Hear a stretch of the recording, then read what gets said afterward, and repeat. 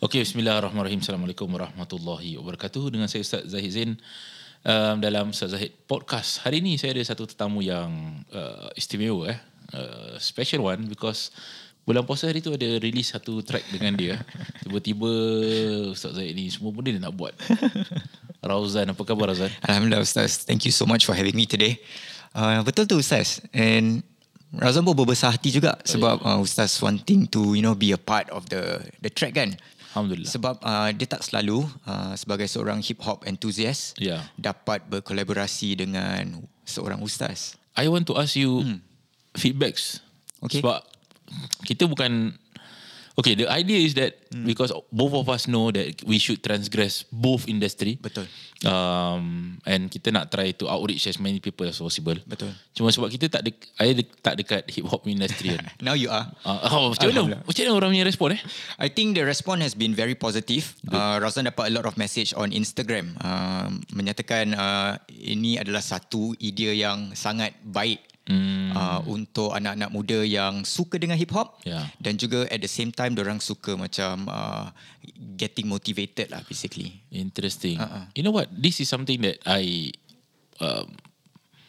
di peribadi pasangan peribadi because currently we see hip hop culture dia dah evolve to something more different daripada zaman I tahu. I know the hip hop culture dulu my time also is very poetic, very activist and whatsoever. But now it has developed into benda yang lebih besar daripada tu tau. Betul. Kalau if I might to ask you an objective as a hip hop activist and also apa yang you guys nak achieve Actually, as this is for me, if I may share with you my opinion. For me, as a hip hop enthusiast, someone who loves hip hop since 1999, dari zaman Sheikh Haikal, Asia Bagus kan, Asia Bagus and then Triple Noise. Pada pendapat Rauzan dapat berkongsi ataupun bergaul dengan orang yang with a different mindset, which their objective is basically just to spread knowledge. Wow. That is the hip hop that I know. Because basically for hip hop we have 4 elements, right? Okay. Kita ada DJing, kita ada graffiti, kita ada rap.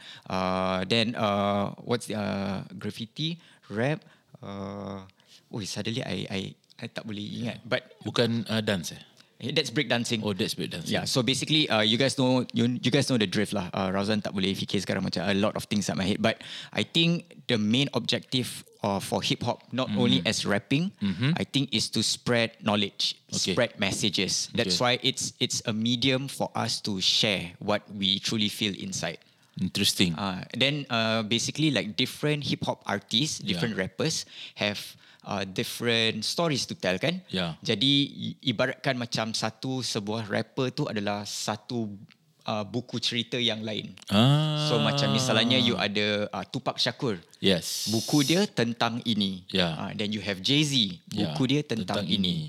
Di Singapura pun pada pendapat Rauzan sama juga. That's why you have like varieties of artists such as Alif Abdullah. You have Sugar Shay. You have Kevin Lester, the Lion City Boy. You have Akim Jahat. So these are the people with different storybooks basically. So what type of books do you like to read? And those are the type of rappers that you like to listen. So do rappers pick or they define themselves as maybe they have their own teams on their own that you pick? Betul. Dia ibarat sama macam buku cerita juga Ustaz. So basically if you like to read about true story, hardship, Akim Jahat is the place to be lah basically. Sebab the way he portrays or the way he writes his lyrics is people can relate to. Sebab everyday punya relations yang kita go through kan. So Akim will share what he goes through every single day, and most of his listeners go through it in the same way as well. That's how it is. Interesting Ya. Sebab tu sekarang kita see a lot of macam adik-adik kita. Sebab I duduk dekat Duta Bulan Bahasa kan. Yes. So I have this idea of we have a lot of good Malay rappers who rap. And then even Singaporeans ada kat 16 baris. Betul Ustaz. And that is like, I think Joe Flizzo has this mentality where he totally changed Southeast Asia punya hip hop realm lah basically. He made it like I mean, it's fortunate that he was with Malik at one point of time, Yeah. and everyone was listening to Too Fat. True. Even Singaporeans, Bruneians, Malaysians, of course. Yeah. And then when Triple Noise came into the picture for Singapore, we have a different perspective of how Singapore hip hop sounds like. And every single festive, Mak Mina Hari Raya, Mak Mina Chinese New Year, they really perah habis-habis because that's the sound that represented Singapore hip hop back at that point of time. Interesting. Wow. Interesting sebab dia punya movement pun kita nampak kan. Betul, it's something that macam nak kata kira depends on you. If you want to define it as negative, dia jadi negatif lah. Yes, but I think in the perspective of Singapore hip hop or Southeast Asia hip hop, I mean, I don't have the right to say or represent other countries, but to my own country, Singapore, I think we are in a place where it's real and positive. Most of us are talking about positive stuff to change one another, to help one another to improve. That's why, like, if you listen to even Akim or Miko, you listen to the Lion City Boy, it's all about embracing the races, the life, and then how to improve one another. I mean, this is a very interesting topic actually that I am here talking to an ustaz about hip hop. Actually, I tell you, I had Miko rapping in my class That like is 3 to amazing. 4 years ago. Wow. Yeah. So banyak orang, why Ustaz Zaid is always, because you have to understand, I can only bring religion to certain boundaries. So for me to transgress, sebab tu orang cakap kenapa Ustaz Zaid is totally different from the rest. I had Miko rapping in my class, like 6 to 7 years ago. Kira gitu lah Miko datang kelas kita and rap. So what I see is that there are efforts, there are both boundaries that kita boleh masuk, kita boleh transgress. Sebab dia macam ini tau Rauzan. Tak semua orang nak subscribekan ceramah I. Okay. So tak semua orang nak subscribe ceramah I, and tak semua orang nak subscribe rap Miko. Betul. But the thing is that if I can bring Miko to my platform, I can bring respect. Betul. I can bring respect. Kira sekurang-kurangnya bila dia, sebab Miko pernah nyanyi dekat my class. I ada event, dia datang I nyanyi. So bila orang tanya kenapa, sebab I said even though if sampai satu peringkat nanti kita disagree, but the thing is that you have to understand something. Ustaz Zaid pernah kasih dia an audience at my platform, so to show you that every one of us kena respect each other. Tak suka tak apa. Betul. But you tak suka tak apa. Orang cakap apa sih dia nyanyi kat kelas Ustaz Zaid. Tak apa. You tak suka tak apa. Tapi the thing is that let's agree to disagree, and give platform to respect. Betul. Sebab you don't know. Okay, I pun tak selalu dengar rap, tapi ada hari nak dengar rap. Of course. Like sometimes kita nyemut kan tukar kan. Sometimes you want to like macam vibe sikit dengan lagu ni. Sometimes you nak feel jiwang. True. I go through it as well. Like, really? Like Ustaz, like my best playlist of the year was for 2021 was actually Surah Yasin. Nice. That's the most listened to track for my Spotify for this year. Wow. So I'm like, serious you know, so I'm a music producer. I don't always listen to rap music. I selalu dengar like macam music. I enjoy P. Ramlee punya music especially. So like for me to get that as the highest listen track for the year, I'm like, what? Must be something going on kan? And I just feel that whatever you did for Miko was amazing, Ustaz, because you are introducing something really new to our Malay community especially. To me personally, the hip-hop punya industry in Singapore, Malay especially kan, it's still in a infancy stage. Orang masih tak tahu apa tu hip-hop actually. Diorang tahu macam, hip-hop hip-hop tu macam Tupac yang dia pekik-pekik, berbual pasal perempuan, berbual pasal tayar rim dia berapa besar. But if you truly understand the concept of Singapore hip-hop, we don't talk about any of those. We don't talk about like berapa besar tayar saya. Kita nak beli kereta pun susah, Ustaz. Nak beli apa ni, Toyota Vios pun dah mahal untuk kita kan. So we don't talk about that. So basically most of the topics that we touch on, like especially for me, right?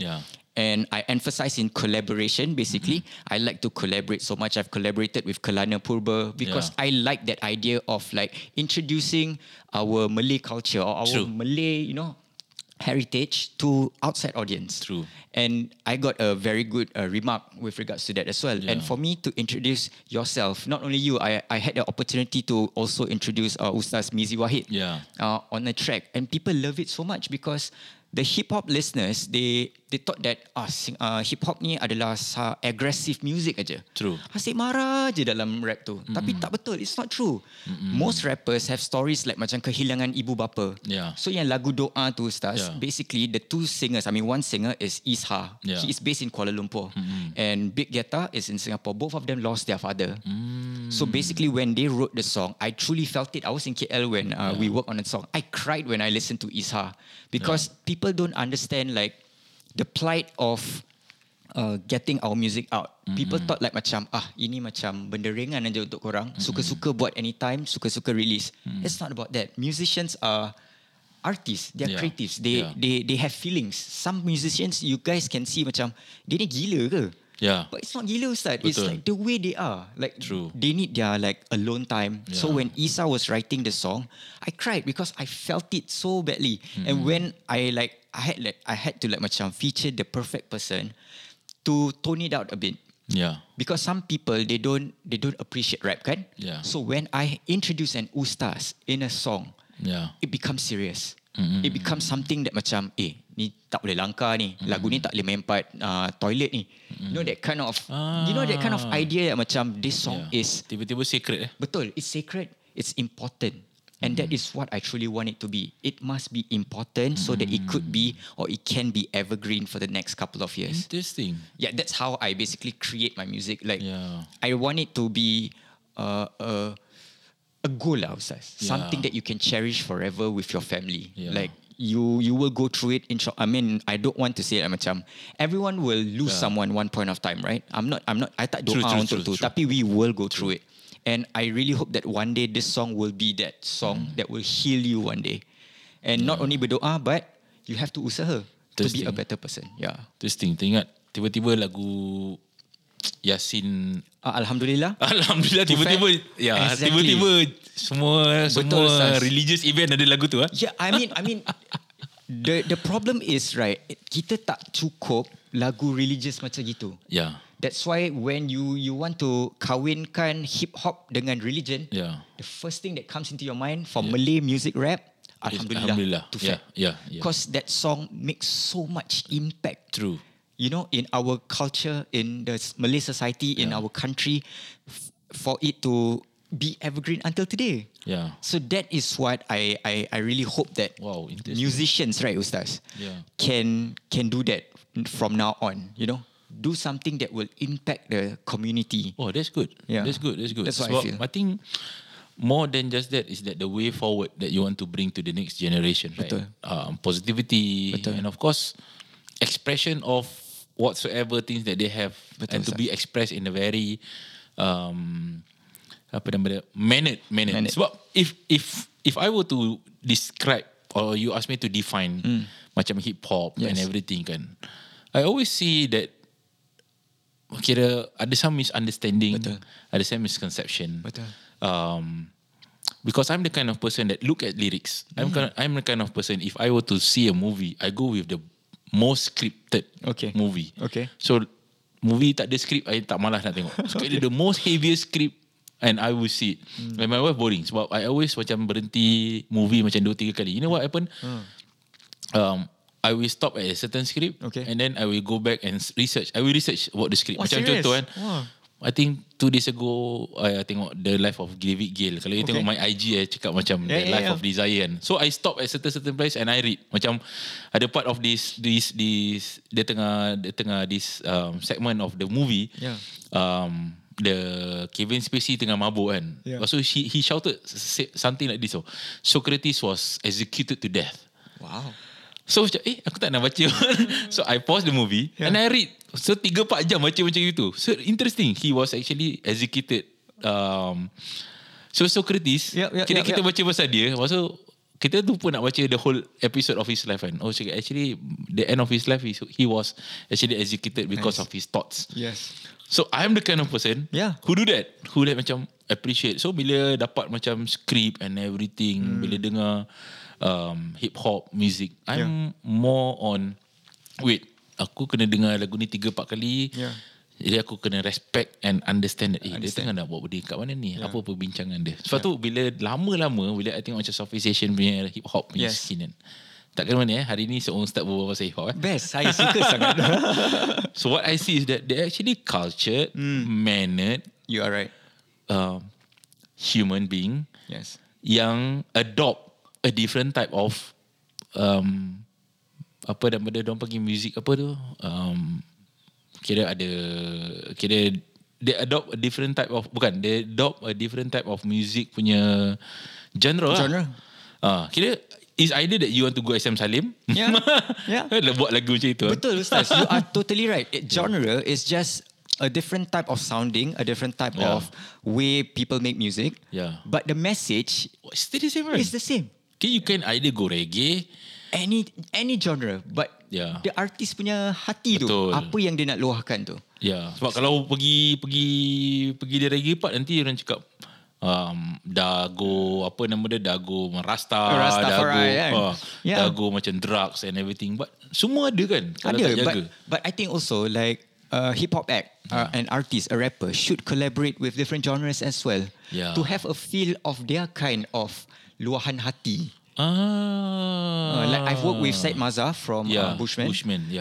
It's ridiculous. I mean, not ridiculous in a bad way. The way he worked is crazy, Ustaz. That's why I really love collaborating. I really love collaborations because you get a first-hand look on how an artist or a creative act at that point of time when creating a music. Interesting. It's really interesting and I love that. Kan? Tak senang. But once you're in your zone kan, macam you dah macam bukan macam nak gila-gila lah, tapi macam once you are in that zone and you manage to witness it first hand, best sangat Ustaz. Like it's philosophical, it's a lot of things, it's knowledge. It's knowledge because you will tend to like macam itu hari Said Mazhar ada buat macam gini aku nak try because I learn from him. And that is the thing that I truly love and believe that everyone should face. Collaboration, adaptability, adapt when you are in a position where you are not macam tak selalu berada di that position, right? True. Adapt and learn and do as much or do as great as possible. Nice. Have fun with it, you know. There's no such thing as wrong in creating music. True. There's no wrong. It's either macam orang suka atau tak suka. And itu pun orang punya pasal lah, diorang nak suka ke tak nak. Kalau tak nak, jangan dengar lah. Betul. So for me, hip hop has been my life because it's a way for me to express my feelings. Even though I don't rap as much now, but I express my feelings through the music that I produce. True. That's what I feel. How do you think that people misunderstood you? Me, I think one way is I think I'm doing too many things. Too many things. Like I don't only produce music, but when it comes to like macam video production, creating a website, graphic design, I will tend to like macam I will spend a day to learn until I can do it myself. Because Ustaz, it's not like I don't like to delegate kerja tau. It's not that. It's just that I want to face the hardship of doing it myself first. True. And then I will segregate the job. But for me, I think I suka baca, I suka belajar dari orang lain sampai I cannot do one thing. And I think that's the reason why I am not where I'm supposed to be, as in a music punya industry punya the best place where you can imagine, because I think that is not important for me. What is important for me is to learn as much as possible, to collaborate as much as I can, to learn from as many people as I can, and kita masak ni semua. So when I come to you Ustaz, like it's not only Ustaz buatkan ni lagu ni, but at the same time behind my head like macam how can we buat video? How can we make this look super cool that the newer generation would like to be a part of this? And they will take this and create this on their own in the future. So I want to motivate, I want to inspire, and that is, I think that's why people mistook me lah. Like macam Rauzan ni buat apa actually? Dia nak berlakon, dia nak MC, dia nak rap, dia nak produce. But to me, if I can answer this question to all of them, don't limit yourself. True. If you have the opportunity to learn as much as possible, why don't you want to learn? True. education is the most important thing. Knowledge is the most important thing in life. True. So that you can pass it on to your anak ke, saudara mara ke. Vanilla Ice sekarang jadi apa nama dia? Jadi the biggest what you call he build house, right? Yeah, he does. And there's this rapper also, he's a music producer also, Kanye West. It's a good example, Ustaz. Yeah. He started out as a music producer tau. True. Nobody wanted to sign him because people think like macam you are just a producer. Yeah. But deep down inside him, I can rap. Betul. And now I can create baju. Betul. I can buat kasut, and he is one of the most richest rapper right now. Betul. 6 point something billion. Betul. So that I'm not trying to say I nak jadi Kanye West, Ustaz. Yeah. Cuma I just feel that. Yeah, betul. I understand it. Yeah, I hope you do lah. Like, true. so I think betul. You shouldn't limit. So for me, tadi you cakap satu benda yang I like. That is,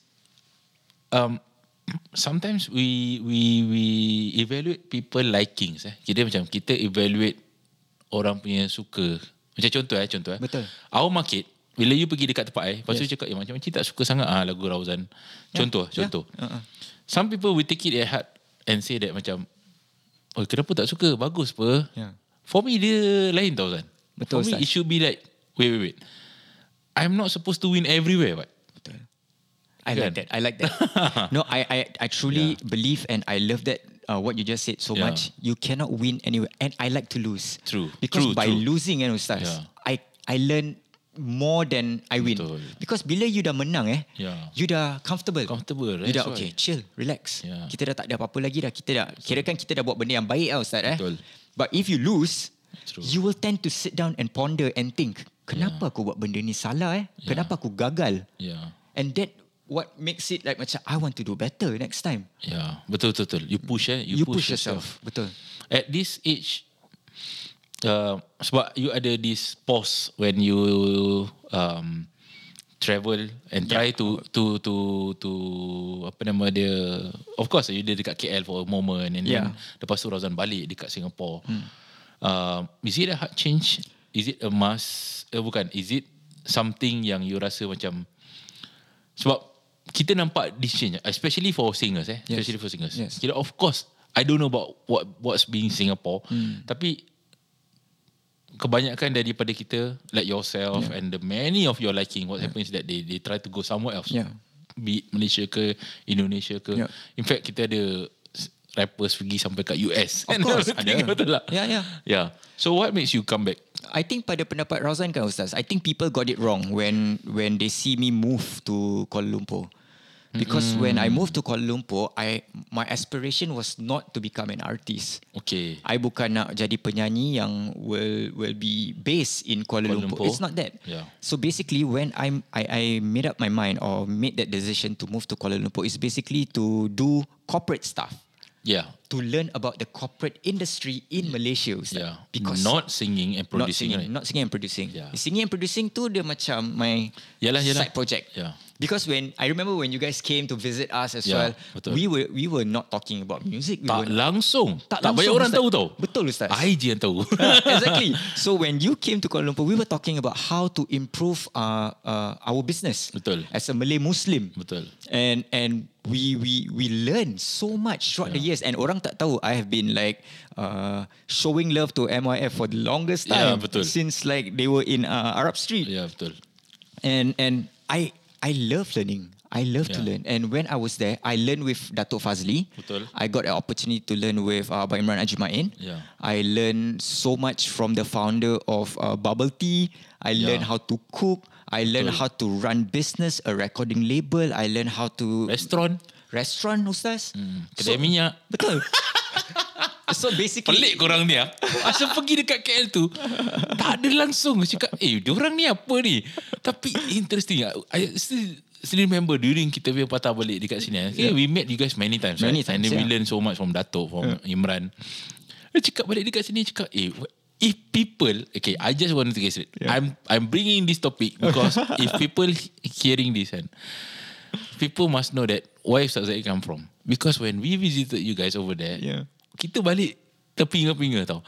How come 3 singers? 3 of you are singers, right?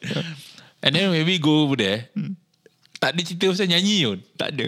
Kira macam wait. Diorang cerita pasal restoran, diorang cerita pasal corporate stuff, kedai minyak. Betul. Cakap, apa ni? Buildings to buy, to open up. Yeah. So I think especially about Imran Ajmain, it's a very good example. True. He's an amazing songwriter. Yeah. He can create wonders. I was just texted him randomly tau Ustaz. I was like macam, Abang Imran, I think your 1000 Tahun is one of the best song that you've ever wrote. For me lah.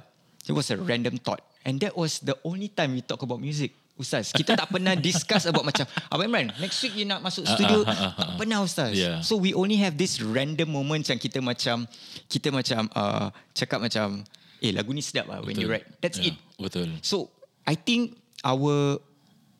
we were not there to become musicians. We were there to improve ourselves. Betul. In becoming a good business person, running business, improving, like I said, Ustaz, improving the Malay Muslim community, be it in Malaysia ataupun di Singapura. So I think that's the reason why I was there, and that is the reason why Abang Imran is still there, because he's running Datuk's 3 companies. And without Abang Imran, I think it will be pretty hard. True. I sengaja je nak masuk. Sebab seriously pelik korang ni. Atau apa tak. Super interesting. We learn so much from you guys. We learn so much from being there with Datuk and everything. And then to see that, actually boleh. Okay, that is one of the reason. I think the inspiration that you see macam an ustaz and then running a business like this in Singapore. Correct. I've talked to this with Abang Imran, with Imran few times kan. Kira macam tak ada. Pada I okay je. Whatever that you front, kira Datuk nak front himself as celebrity ke, you guys nak different as ni ke. Wait. At the very end of it, kita ada responsibility besar. Betul. Pada keluarga kita. Betul. That's why when orang datang macam, ini start ke apa ni? Kira office dia ada studio. No, and then I have to say this, Ustaz. I frequently visit your Instagram. Like banyak-banyak gila. Because I told you this before, like you are an inspiration, and I would like to work so hard to achieve what you have achieved. And I feel this is from me, like I feel that whatever Ustaz have posted on Instagram, it's not to flex. It's not to flex, to tell people like I have this, I have that. It's not that. Orang Melayu zaman sekarang ni, you have to start thinking in this way. When a Malay Muslim successful person posts something on Instagram, is for you to take it in and try to be better and try to achieve as close as possible. If you can't achieve what he has already achieved, at least you are close enough to be able to achieve something that you never thought that you can. Because never Ustaz, I tak pernah nampak Ustaz Singapore have what you have. I mean, please take it in as a positive one. That is an inspiration for me. It motivates me as well. So I would like to thank you so much for doing that, because tak ramai orang will give me that opportunity to like macam, I want to be better, I want to fight more, I want to be like this person. You know, we have some business owners who are successful, Malay Muslim, tapi diorang tak tunjuk benda tu, macam as in like they don't share it, they don't inspire enough. So I think you are my inspiration. And to many of you guys out there who are following Ustaz Zaid punya Instagram, please take it in as an inspiration and motivation. That's why I see macam rapper yang black Contoh, you can call them. They did this, right? Kira, okay, this track, aku ghetto. I was saying to some of my friends, kira macam, wait, aku mendengar 1, mendengar 2, mendengar 3. Kira bilik R, Rauzan. Rumah R, Rauzan. Sebab tu boleh buat lagu rap You need to hire someone to ceritakan jalan cerita you. Lepas tu bila tengok macam these rappers yang, especially when it's a black community kan, when they actually go out and then flex kan.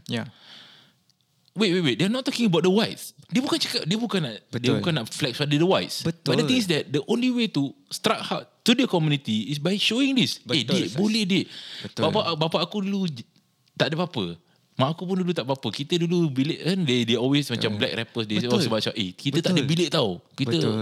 Rumah kita tak ada bilik. I still remember one of them write about macam when the white people get stand to the room, we the black ones get confused because what, they got rooms. Yeah. Exactly. Kan? Betul.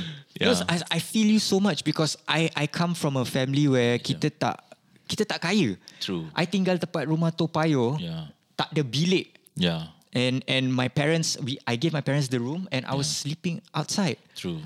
And people don't see the struggle. People only see like, alah dia ni senang lah. Dia pelakon apa dulu. Tu pasal dia dapat opportunities like this.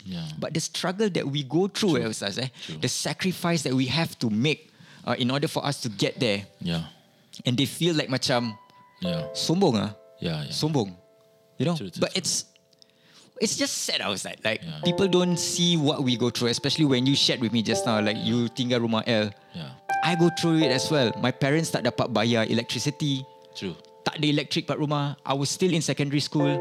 Kira kan I was still doing my homework lilin, Ustaz. Seriously? Serious. I tak nak sumpah lah, but this is true story, you know. Like I go through this kind of stuff. So when I am this dah besar macam gini, whatever like I think that can help my community so that they won't face this kind of hardship, I will try my best to get there and to share it's my just experience. so hard, right? During that moment was so hard, right? Tak ada orang tahu so hard Oh man, I can cry right now, Ustaz. Like betul. the things that I go through, like the lilin part and seeing my like macam parents cannot buy food. Yeah, betul. It's terrible lah. I still remember first day of kita punya rumah dekat L room Macam it's either that we can be this way or we can move. I still remember macam tak pernah tinggal rumah L kan. And then I still remember the first dinner where we had as a family dekat rumah tu. Kira macam bentang suap khabar, lepas tu mak keluarkan. Kira at that point of time I still remember, kira, I can remain this way or should I go out from that? And I never fought my parents. Yeah. Because everyone was put in a different synopsis and life. Never. But ada satu benda yang kita share. Kita tak nak kalau boleh jangan lah. Korang jangan sama-sama je aku sebab susah. Betul. And susah. That's why bila kita tunjukkan satu benda kan, it's not about okay, you want to hate, you hate. But this is not for you. It's not for you. This is for adik-adik I dekat Jalan Kukuh. Betul, Ustaz. To show that nothing is possible, man. Nothing is impossible. You can do it. Kalau I can do it, you guys can do faster. Lepas tu kalau ada some couple I yang datang and cakap macam, Ustaz, boleh tak kita jadi? Dia cakap, it took me around 10 years. I challenge you to do half the moment that I do it. Which is, insyaAllah boleh lah. Macam itu lah. Rauzan boleh. Mesti 5 tahun lagi boleh, insyaAllah. InsyaAllah. Like hardship lah. Like, I mean, in order for you to succeed, you have to go through hardship. But kalau ada segelintir orang yang berani ataupun mahu share to make your life easier, give them that opportunity to just listen. Betul. You know, jangan selalu fikir negative towards orang lain. Tak semestinya kita post benda yang kita get as a reward. It's a flex to you. Kita nak flex buat apa? At the end of the day, kita bayar the bills. Nak flex, kena bayar jom bulan kena bayar sih. And then tax. Korang tak fikir tax lagi. Tax berapa banyak. Exactly. Betul. So benda yang kita flex, it's sometimes not even for you. It's just for ourselves to remind ourselves that I went through so much for this. And this is what I have achieved. And this should be a motivation untuk my community yang rasa yang it's impossible. Because nothing is impossible. Nothing at all. Sekarang kan ada kalau orang tanya apa benda yang bukan menyesal lah, apa benda yang belum cakap satu benda je, kira when I achieve this and I don't have my father with me. Gitu je. Sebab mak ada. Jadi mak tengok kan, kira macam okay, kita pindah, kita ada rumah bagus and everything. But the thing is that my father, kira whatever sacrifices that he made, dia tak ada tau. Kira kalau I boleh ini je, kira cakap, tapi dah tak ada, macam mana nak buat? But the thing is that this is what we call as sacrifices kan. Kadang-kadang bila kita buat sesuatu benda tu kita tak dapat kan, tapi anak-anak kita kan dapat kan. Betul, Ustaz. Sebab tu never fault anyone. Every single thing yang you kena, apa benda yang you tengah terjadi in the process of becoming someone, whatever synopsis yang Allah letakkan dalam hidup you kan. I always say this, the best actress and actors are the one that can run any synopsis in their life. So Tuhan kasih you nak jadi, please nangis lah. Tuhan nak kasih you a synopsis to say that okay, you cry. Okay, I give you the next scene, you must smile. The next scene, you must laugh, you laugh. But at the end of it is that the one who acted the synopsis correctly win the best actress. What? Who is the best actors? So macam itu lah. Kita ni sama ada nak terima tak nak. Betul. Tuhan suruh sedih tak nak lah. So, macam mana nak menang best actor? You have to act whatever synopsis yang Allah SWT nak upon you. Jadi Allah kata done. Now is the time. Later on I give you the best lah. Tak ada orang boleh jadi hero kan? Betul. Yeah. Good. Nice interesting chat with Rauzan. Alhamdulillah. I love this so much. Thank you so much for this opportunity to share. And Rauzan will always try my best to improve myself, our community, Ustaz. Kita selalu nak tolong kita punya orang, tapi sometimes orang tak nak dengar. But it's not their fault. Betul. Maybe it's just the way they were brought up lah kan. So I just feel that macam at this day and age, as a Malay Muslim person, be it male, female, jangan fikir negative towards orang lain. We should just erase that thought lah. Macam apa you see online, try your best to always think positive towards one another, because you don't know what that someone is going through or go through. And I think as Malays especially, we have to start elevating ourselves, start to lajukan sikit pemikiran tu, you know, progress, teach, learn as much, and be a better human being and share whatever you have learned. I think I learned that from the song that I did with you, Doa, and Ustaz Mizi Wahid also have shared things with me, and I love my life and I really hope that I can be better for myself and also for others. InsyaAllah. Thank you so much. You will, insyaAllah. Thank you, Ustaz, for this. It's very emotional, very thoughtful, kita shared so much. We talk about hip-hop and Ustaz talking about hip-hop. That's amazing. Singapore hip-hop, I made it. We actually spoke about Singapore hip-hop as well. That's our Ustaz. InsyaAllah. Nanti kita akan invite lagi InsyaAllah. Rauzan for another episode. Kita cakap pasal ada subtopics. A lot really, kan. Knowledge, bahasa Melayu. Culture, understanding, subculture. Just a lot of things to understand. And one thing also I love about this whole experience, and not just the podcast, is after this podcast, I will still have the opportunity to talk to Ustaz about a lot more stuff.